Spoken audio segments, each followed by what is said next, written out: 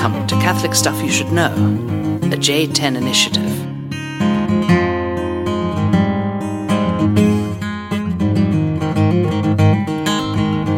All right, hit it, Father Nathan Goebel. We're going? Yes, we're going. Welcome to Catholic Stuff You Should Know.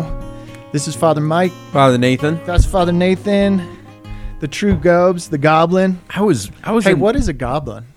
A goblin? Yeah, we're getting close to Halloween. I was wondering what a goblin is. I don't even know. I know what a troll is, internet trolls. Mm-hmm. I don't even know what a goblin is. I don't know when the first goblin came into description, but I see a troll as being more like dull, like a big ogre. Uh-huh. Whereas like a goblin's kind of sneaky and thin, gangly. Kind of vicious. Trolls just kind of lumber. And they got that big club and right under the bridge. Right. But the goblin is like, he or she is very, I don't know. Sneaky. Bloodthirsty. Sneaky. Oy. Yeah. All right, well, let's see. Yeah, maybe like a golem or something. Kind of golem-esque. That reminds me of fish. And I seen your picture of a big fish. Oh, yeah. Dude, that was awesome. I went fishing up in Kremling on retreat and caught a nice brown trout. It was amazing.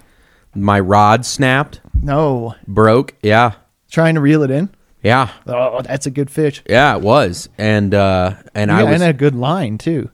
Oh, this is one of the simple things of life. But when your knots hold, you feel really, really good.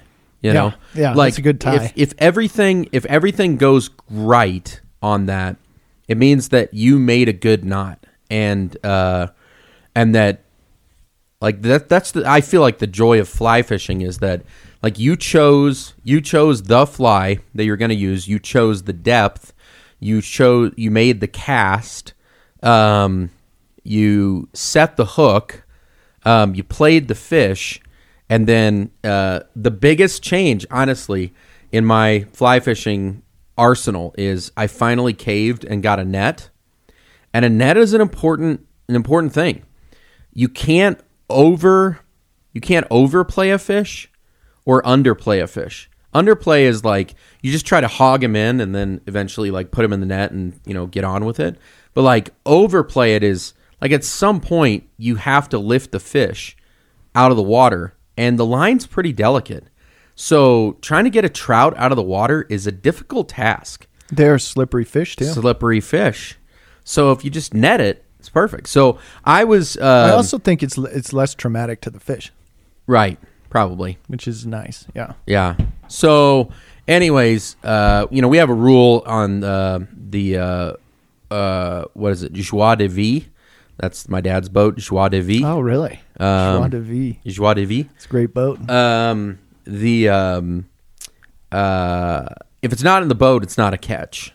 So right. it doesn't count. You can set a big fish, and you can play it, and people will be like, "Whoa!" Like, I cannot tell you how many times my dad has had a bent rod, and just like you can just know there's a huge fish on, and then blink, yeah, and then it's gone. Or even get it close to the boat, and then it runs. Right.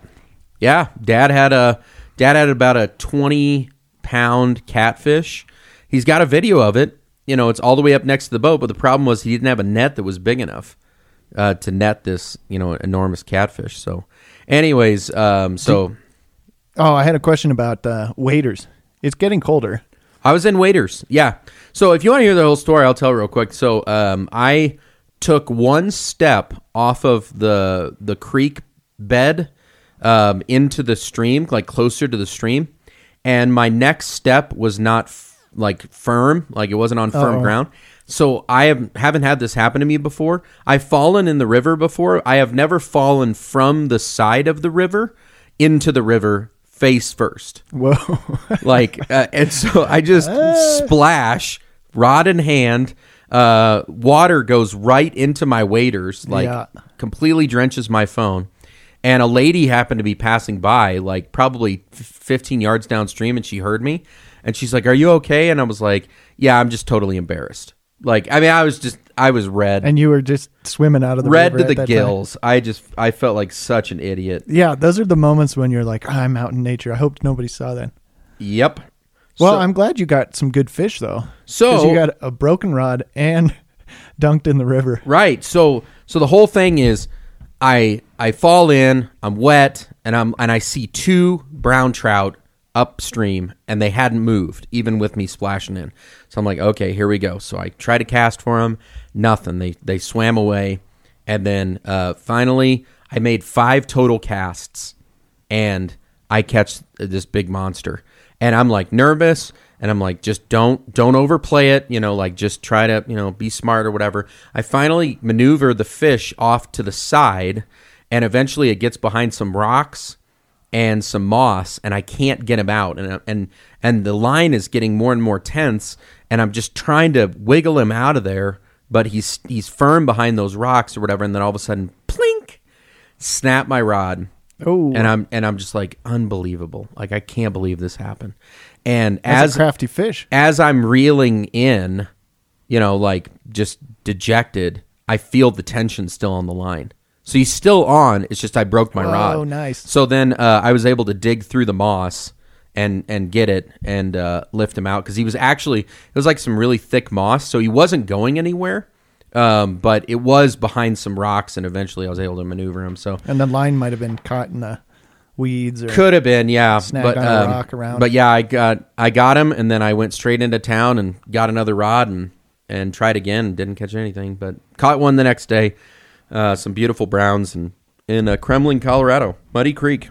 Now, do you work the river? Like, do you walk up the river in your waders, or do you just like dip in, try it out, make some casts, and then like walk back on the bank and then up? No, I mostly walk through the river. So I probably only covered about 60 yards. Yeah. No, I probably covered 100 yards, but it took me about 3 hours.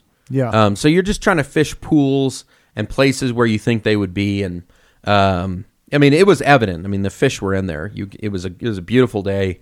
I went to the doctor's office, went to the optometrist's, and I did my eye exam, and he's like, your eyes are getting so bad that, like, we need to get you like super like Coke bottle frames. But I was telling him, like, I could see better in my contacts than I could with my glasses. I was wearing these polarized lenses, and I could see everything in that water. It was awesome. That's the trick, the polar. So, anywho. Well, I'm jealous. Those are great moments. I just love it, man. Standing in the river, and then when you get a fish on the line, like you say, that it's such an art. It really isn't easy. Right. I mean, I fail a lot with the fly fishing. Yep. Yeah. That's why the reward is even better. I actually win very rarely. Right. But I would say, like, the time that I spend like fishing on the bank can get really, really agitating. Whereas when I'm in the stream, like, my mind just goes completely blank. Like, all I'm focused on is make some good casts, change your line. It's like very peaceful. So, I mean, I think there's even a therapy. There's even a therapy in just not having to do anything but just make casts. So, anywho. So, I guess that's a good lead in to our topic. I want to entitle Peter's fish. Peter's fish. Do you remember what that is? Tilapia, isn't it? Tilapia. Yeah. My mom hated it. We went and got Peter's fish by the Sea of Galilee, which she really likes fish, but the problem is they serve it to you like with the eyeballs in it and everything, and she didn't like that. Yeah, it is intimidating when the fish is looking up at you. Exactly. So, anywho, cooked fish. So, we are. I want to entitle this podcast "Two Priests Try to Make a Baby." Okay. Yeah. So see ya. Yeah. So Father Mike is just hearing this. So don't worry, it's not you. It's not that I don't care for you or whatever, but all right. Well, I do have to stay in here more, I think. Yeah. So recently, Father Jason Wunsch was made pastor of St. Gianna Beretta Mola Parish. And I think every parish has their own particular charism, their own particular gift. It's interesting that the Holy Ghost, like the parish Holy Ghost, like part of their mission is to the poor. Part of their mission is like to actually aid, persons in I'd say the cathedral too. That's where I'm at. Yeah. But I would also say, like, there's a reason why, like, the cathedral's kind of known as, the catechetical parish. Okay. Like, a lot of things happen there in terms of teaching, preaching, and Our Lady of Lourdes. Like, that Our Lady of Lourdes has become such a dynamic parish, almost like it was nothing for a while. Like there wasn't really much there. And then drawing from that stream, all of a sudden, like people are finding like healing through it. I just think I look at the spiritual sense of certain parishes. So Father Jason's at St. Gianna, and St. Gianna is known as, a medical saint and a motherly saint. She was one who was a medical professional.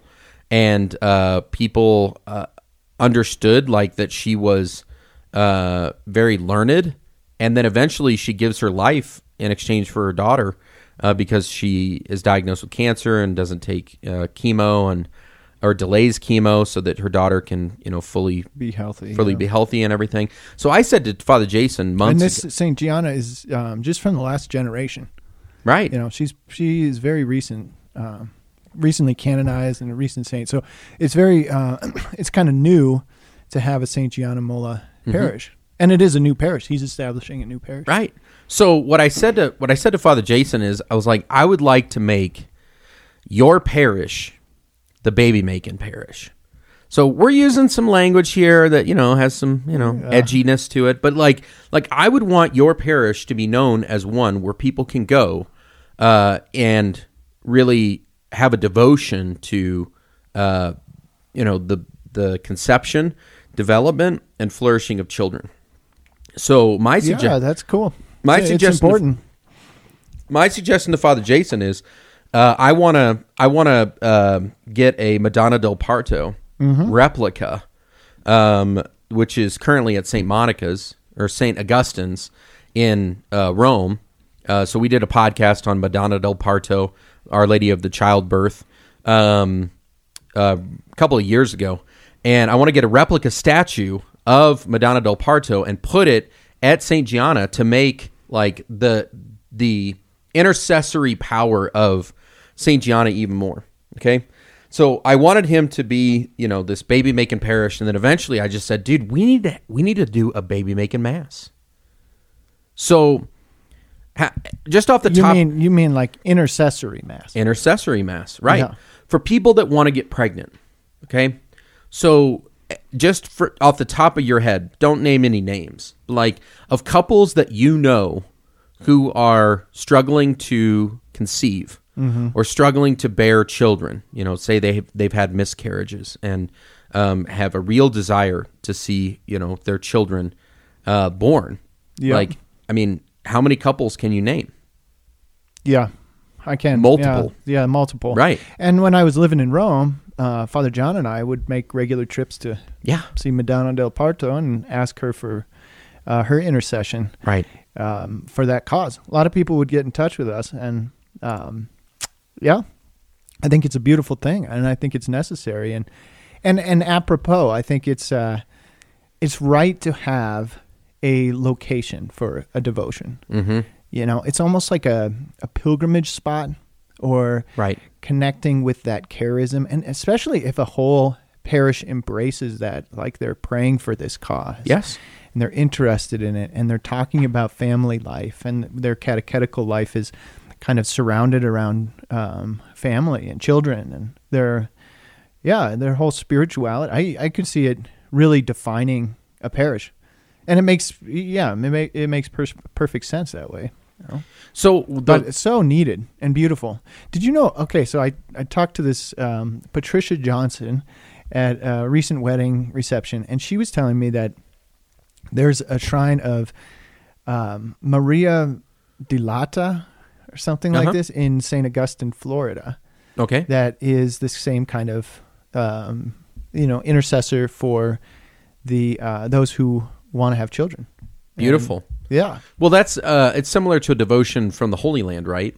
There is a grotto, the Grotto of Milk, I think.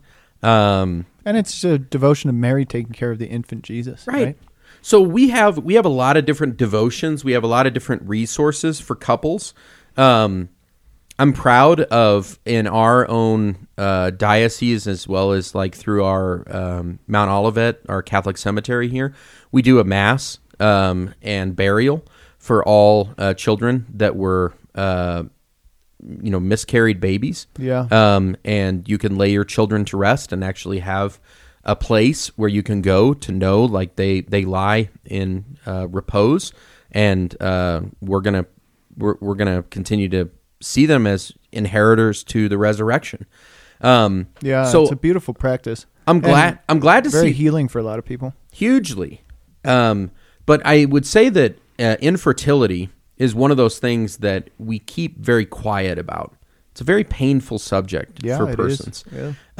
And the more that I talk with couples about it, and the more that I kind of talk to experts about it, I felt the need to actually allow for them to come together as a league of persons, as a kind of confraternity of persons, to actually pray and encourage and intercede for one another, that we are the ones who publicly proclaim we're open to life.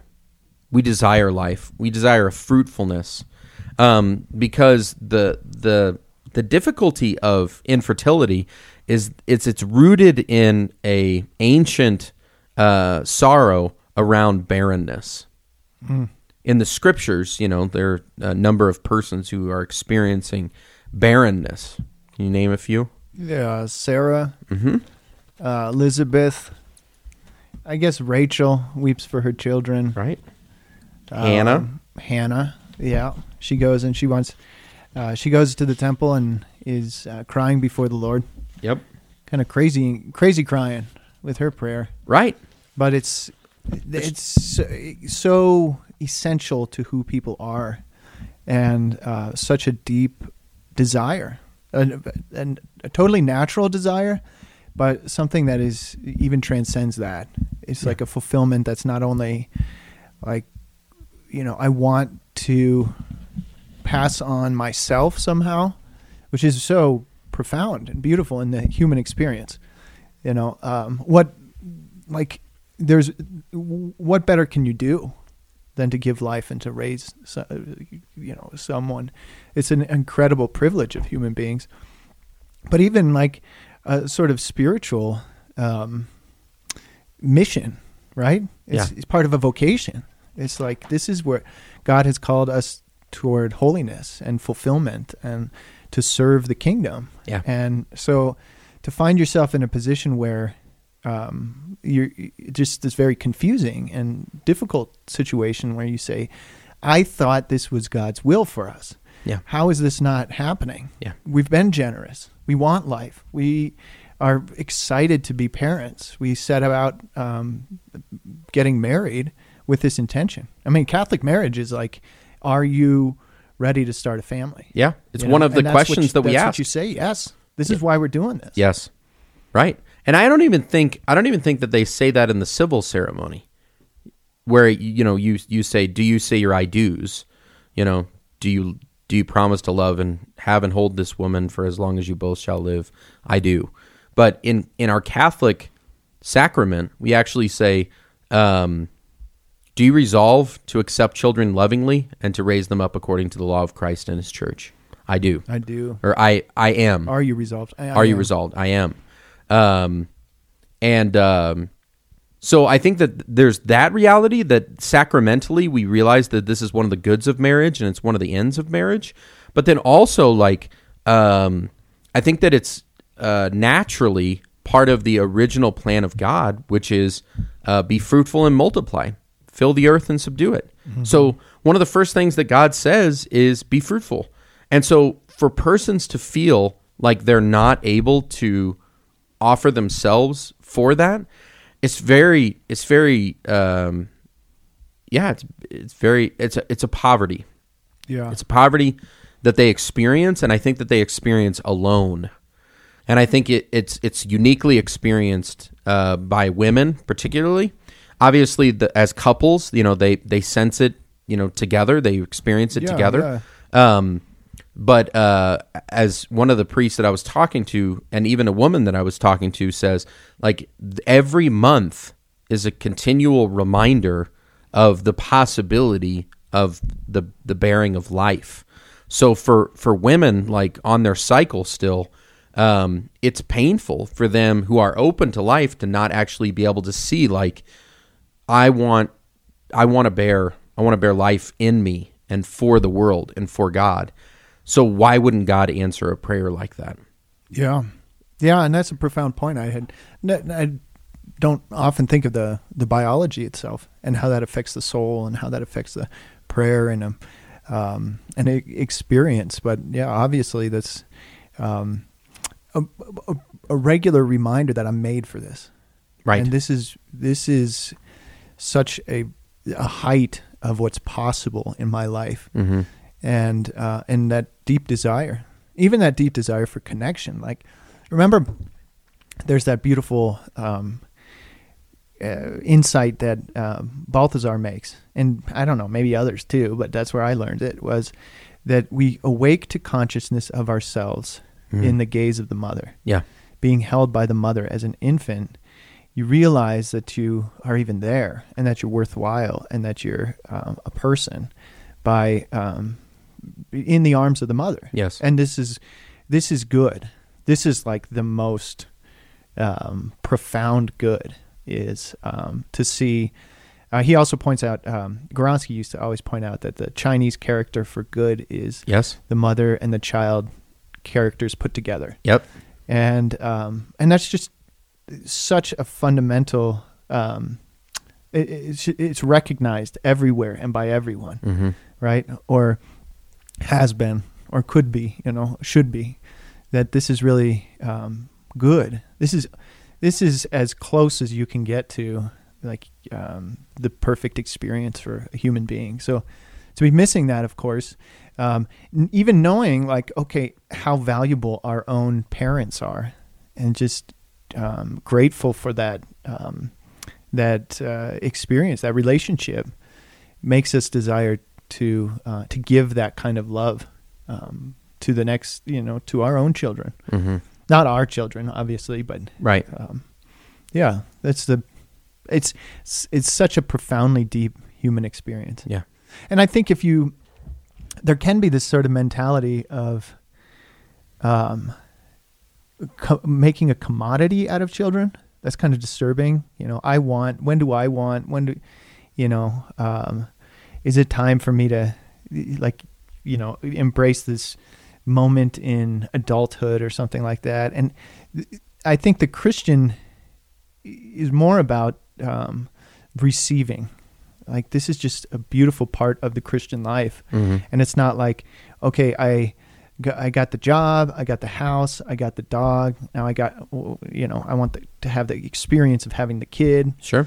And I don't want to make it too judgy about, like, being selfish and kind of objectifying that thing. But it's different when the desire is really to just give life.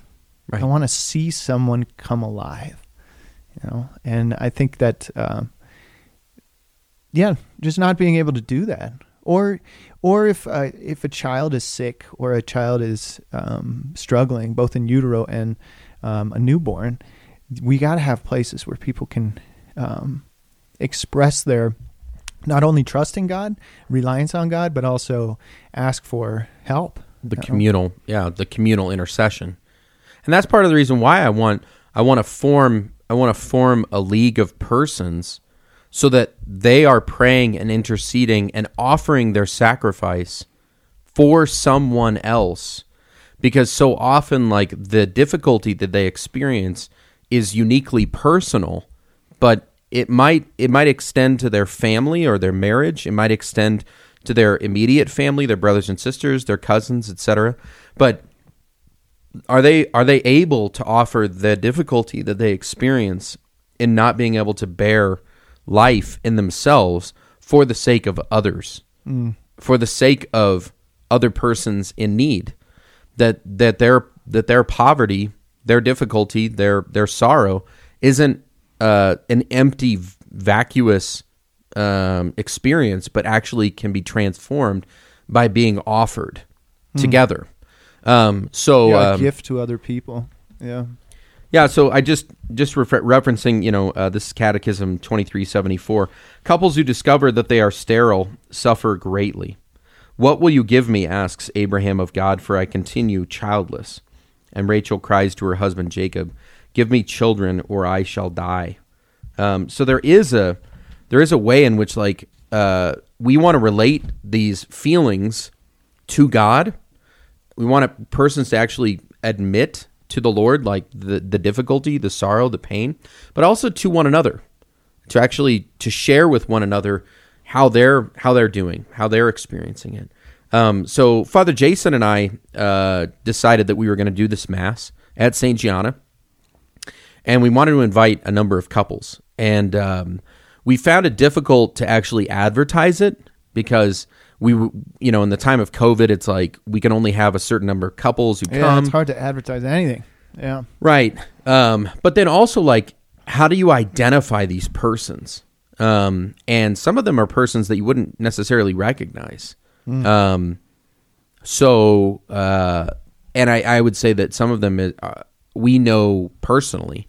So we made a couple invitations to couples, and then as it turns out, like, one of the couples got COVID, another couple, like, their grandparents died and they couldn't make it, and then another one, was busy, etc. So we decided to hold off, and it was just Father Jason and myself who showed up for this Mass, and we did it. Oh, you still said the Mass? Oh yeah, cool. We did it on the Vigil of Saint Gerard. So Saint Gerard Mejia, are you familiar with Saint Gerard? No, you got to tell me again. So my sister, or maybe it was my sister-in-law Megan. I do know this one. She was going through a difficult pregnancy, and then she goes, I got to look up who the patron saint of child, of pregnancy is. And she looked, and it was a dude. And she's like, what in the heck does this guy know about bearing a child? Isn't it a priest too? He's a religious brother. He was a Redemptorist. He died very young, probably in his 20s. But the story was Saint Gerard met a woman who was in difficulty, and he gave her his handkerchief, and he said, "Hold on to this, and at some point in time, you may need it." And that's kind of a weird thing for, a religious dude. But she knew him as a holy guy, and he gave her sort of this memento to just remember him. I think she was, I don't know the circumstances of her pregnancy, etc. But St. Gerard dies, and this woman is going through a difficult pregnancy and actually probably going to lose the baby and possibly herself. And in the midst of her agony, she remembers that St. Gerard had told her that at some point in time she might need this handkerchief. So they bring her this handkerchief, and she places it over her stomach, and immediately, miraculously, the child and her are fine. Nice.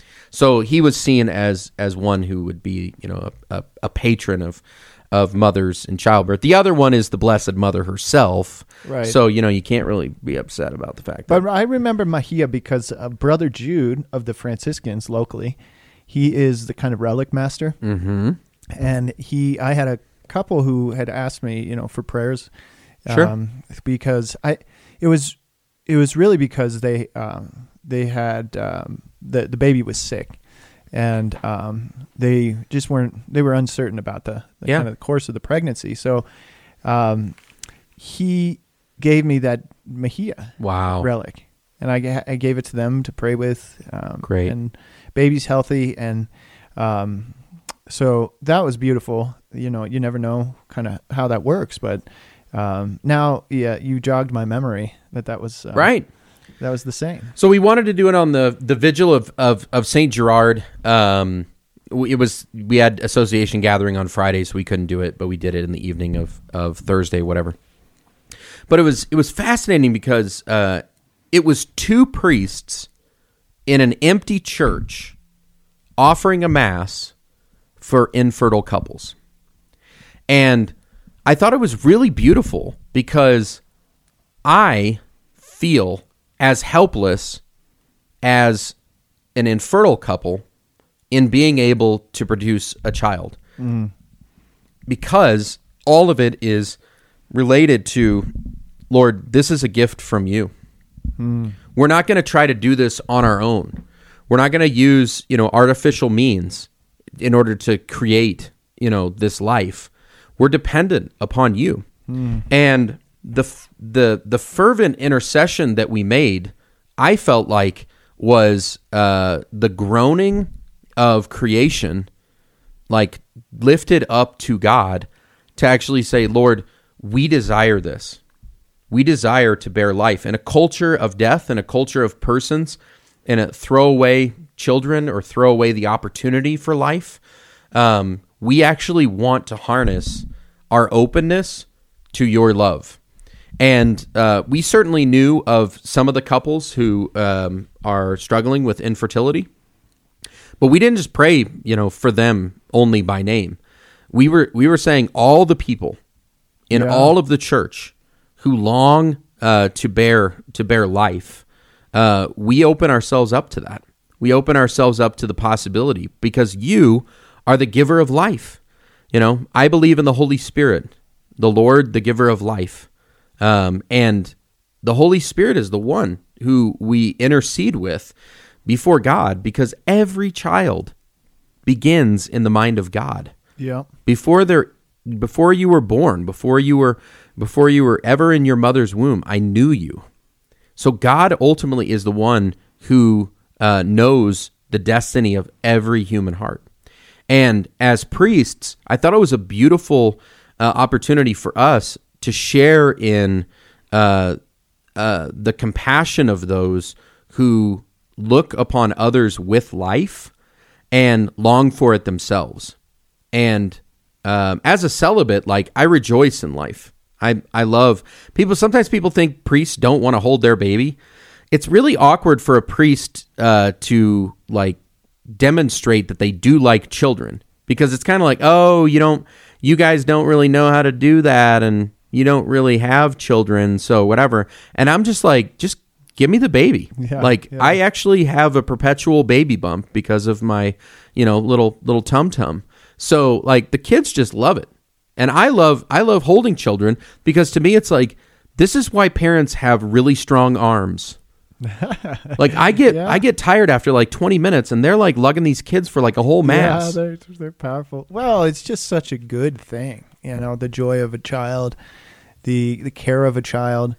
And I guess what I'm thinking about is the beauty of the family, the real reality of the family of the body of Christ, that it's not something you had to push yourself to compassion for or figure out or something like that. It's just when you love your people, then you understand their lives and you want the same things they want. Mm-hmm. And you care about them, even if obviously we're celibate and it's not kind of our own preoccupation. It's a share in the family, and then also the power of intercession. Right. There's belief there that this means something. Exactly. This is going to do something. We have no idea how. Yeah. And I have no thought that because I've said this mass that somehow three couples are exactly get pregnant. But I do believe that when we supply the faith, God does something with it. And there was a real joy in it. As I prayed with Father Jason, I could could feel the elation of so many couples who desire to share their hearts with God, not just who have found out that they're pregnant, but who are open to the Lord's will. That faith is ultimately what conceives, and when faith is present in persons, like they're bearing the word of God in them. And I mean, it's difficult because I don't want to make it into some kind of another thing that people have to do in order to say like they've done everything in order to have a child. It's like, the checklist. You didn't touch a relic of St. Gerard, or you didn't go to that mass. It's like, no, like God works in your heart, and we just want more people's hearts to be open to the will of God. And so the first mass that we offered for, that's what we've been calling it, on text messages, the baby making mass. If somebody has a better name for this and you want to write it in, well, I think it's a pretty good name. We would really appreciate it. I mean, like Father Jason lives right next to like a ton of hotels and the Gaylord in Denver, so we don't really want to call it the baby making mass. But I was really struck by the fact that the first mass that we had wasn't for specific persons in the audience, so that we could in the congregation, so that we could say, well, as you said, like 2 out of the 4 couples, got pregnant. It's like 0 couples got pregnant, and Father Jason and I are in a couple. So all we're doing is just relating our openness to life to the Lord, and I know that He rejoices in that. Absolutely, and I want to hear. I would love for couples who are dealing with infertility to hear someone say, "God rejoices in your desire to bear life, your desire to bear fruit, and nothing of what you suffer is wasted or forgotten." That's right. Or overlooked. The joy that I have in this initiative is that I hope that there is an opportunity one day to see, a ton of persons in the church, non-socially distanced, unmasked, eventually. Our Lady, health of the sick, please pray for this. But like to have them all together and to know one another, so that when they look across, it's like that's that couple. Yeah. And they're still bearing fruit. Their lives still have meaning. Maybe there's another couple that did get pregnant, and I can rejoice in that.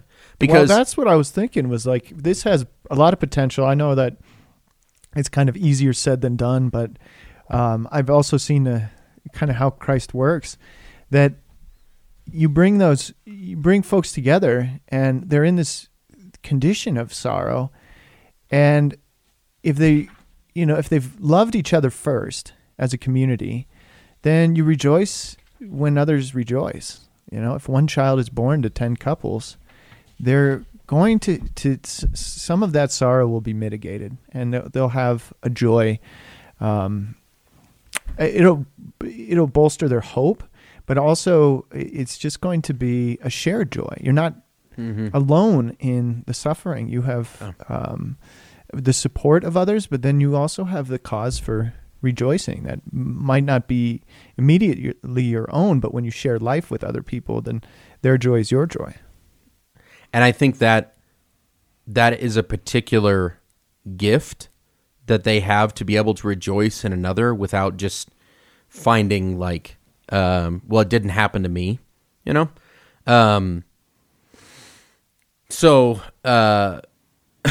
I want to read this passage from the Catechism. I told Father Mike before we were beginning, I was like, man, that's depressing. So I have said this about the Catechism beforehand. I could never put together the Catechism myself. I would just say, like, if we can amplify or like expound on this a little bit, it would be helpful. So this is paragraph 2379. beforehand, it says a child is not something owed to one, but is a gift. The supreme gift of marriage is a human person. A child may not be considered a piece of property, an idea to which an alleged right to a child would lead. In this area, only the child possesses genuine rights. The right to be the fruit of the specific act of the conjugal love of his parents, and the right to be respected as a person from the moment of his conception. This is the passage I found difficult, 2379. The gospel shows that physical sterility is not an absolute evil. Spouses who still suffer from infertility after exhausting legitimate medical procedures should unite themselves with the Lord's cross, the source of all spiritual fecundity. They can give expression to their generosity by adopting abandoned children or performing demanding services for others. Performing demanding services for others, is that like you're like the professional movers for all your friends? I was wondering what that meant. I was like, what the hell? But like to me, like what the way that was infleshed in my life was, I have a friend, she knows who she is, and they want to have a child. Her and her husband, they've been wanting to have a child for some time. And I came to give blood, and she was given blood. And I was just so moved by that because of all the ways in which she could just, kind of pout or be frustrated or just kind of say like, all I want is to, eat the right diet or do the right thing so that I can be like totally available, totally ready to, conceive. It's like, I'm actually going to sacrifice. And she didn't sacrifice so that she could have a child, but she was performing a demanding service for others. Giving life. Giving life. Exactly. And I was just like, I was moved to tears by it because I saw like her openness, her availability is not just limited to, I want what I want, but like I want others to live as well. And the persons who are able to give encouragement through their suffering in feeling this barrenness should know like this is a great gift that you offer. Mother Teresa talks about how suffering is a precious currency. Don't waste it. And sometimes we don't see that does have an impact. So, we pray for conformity to Christ. And I remember once I was lamenting a suffering that a friend had gone through with the Missionaries of Charity. And it wasn't like, keep your head up, like look on the bright side or something. It was, they genuinely responded, Father, that's we pray for conformity to Christ, and suffering is conformity to Christ. That person is becoming more like Jesus, and we should rejoice. And I thought, wow, that is so paradoxical, but so deeply real and Christian, right? And yeah, I mean, I could see, like, I get too practically minded, but if you embrace that suffering, there are a lot of people who you can serve. I think of, for example, all these people who would like to be married and haven't been, right, or can't, or whatever, aren't. That's mostly the case, and that's a suffering for a long time. And you wonder, like, why am I doing something wrong? Am I kind of neglected by God? Am I, and I've always thought that part of the mystery of celibacy is that we share in the suffering with those folks. Mm-hmm. This is a natural longing. It's a sacrifice, and it's a sorrow not to have marriage and a spouse and family. And but there's so many people that are in that state. It's and they need people. They need love. They need a sort of sympathy. Someone's there with them. Mm-hmm. And there's an opportunity for those who are barren to share and to help, those people, and to kind of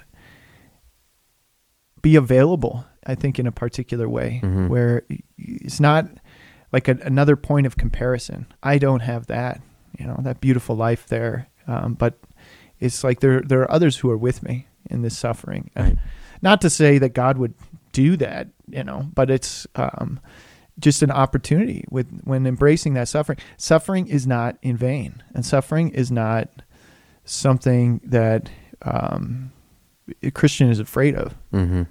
I mean, like naturally we are, but right. That there's glory in the cross. Yeah. But it is mysterious, and that's a really hard thing to accept. It's hard for any of us to accept our suffering. Right.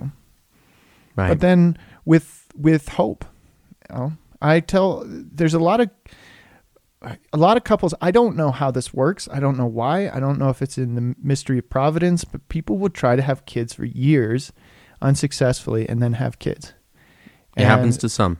That perseverance, not to say that that's, can be expected, but that experience, I think, can also help, build up hope in other people. Yeah. Keep praying.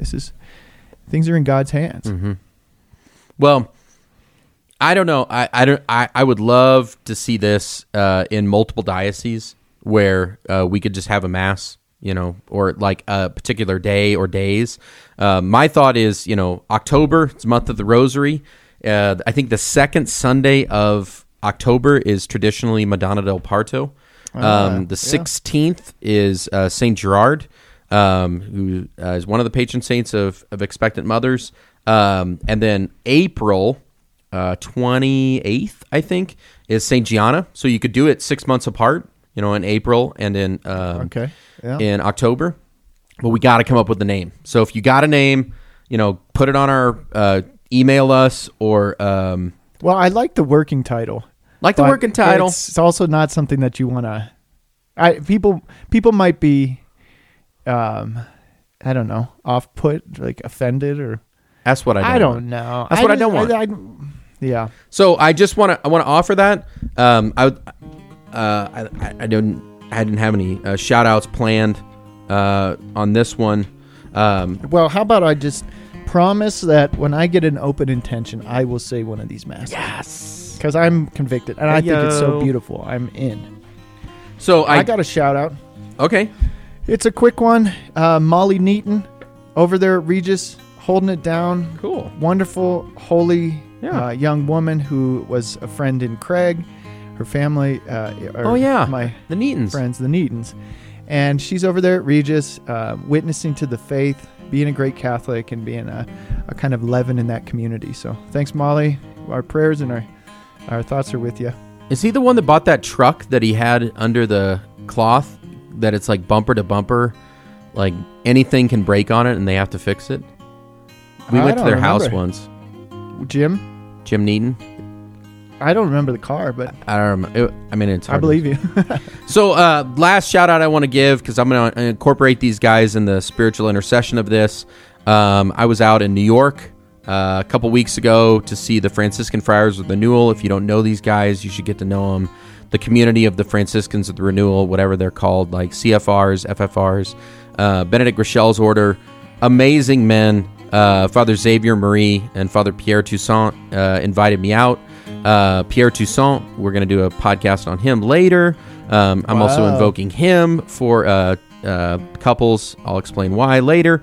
But I was with the TPs, the temporary professed dudes. Okay. So these I was thinking of their living quarters. Oh man, these guys are super cool. They're all brothers. They're all working in different apostolates and everything. But they've got great names, like Brother Moses, Brother Lazarus. Do they pick them, or do the superiors pick them? You can do either. Okay.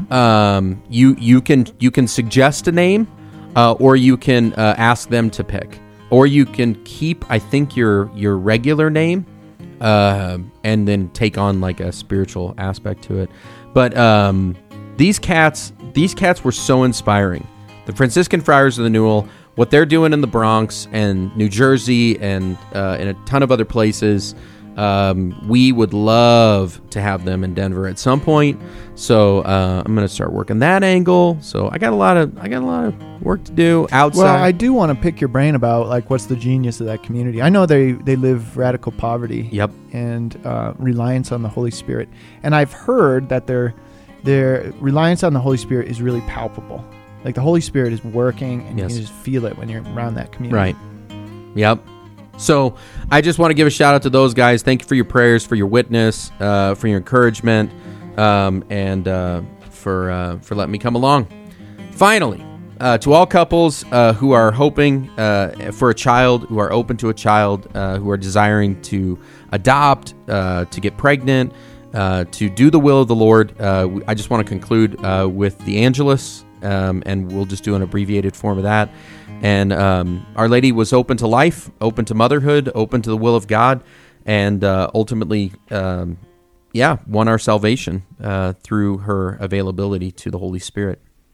The angel of the Lord declared unto Mary, And she conceived by the Holy Spirit. Hail Mary, full of grace, the Lord is with thee. Blessed art thou among women, and blessed is the fruit of thy womb, Jesus. Holy Mary, Mother of God, pray for us sinners now and at the hour of our death. Amen. Behold the handmaid of the Lord. Be it done unto me according to thy word. Hail Mary, full of grace, the Lord is with thee. Blessed art thou among women, and blessed is the fruit of thy womb, Jesus. Holy Mary, Mother of God, pray for us sinners now and at the hour of our death. Amen. And the Word became flesh And dwelt among us. Hail Mary, full of grace, the Lord is with thee. Blessed art thou among women, and blessed is the fruit of thy womb, Jesus. Holy Mary, Mother of God, pray for us sinners now and at the hour of our death. Amen. Pray for us, O most holy Mother of God, that we may be made worthy of the promises of Christ. Let us pray. Pour forth, we beseech thee, O Lord, thy grace into our hearts, that we, to whom the incarnation of Christ thy Son was made known by the message of an angel, may by his passion and cross be brought to the glory of his resurrection, through the same Christ our Lord. Amen. St. Gianna, St. Gerard, and St. Teresa of Calcutta, pray for us. May Almighty God bless you, the Father, Son, and Holy Spirit. Amen. Amen. Give me those names, please. I need a better name.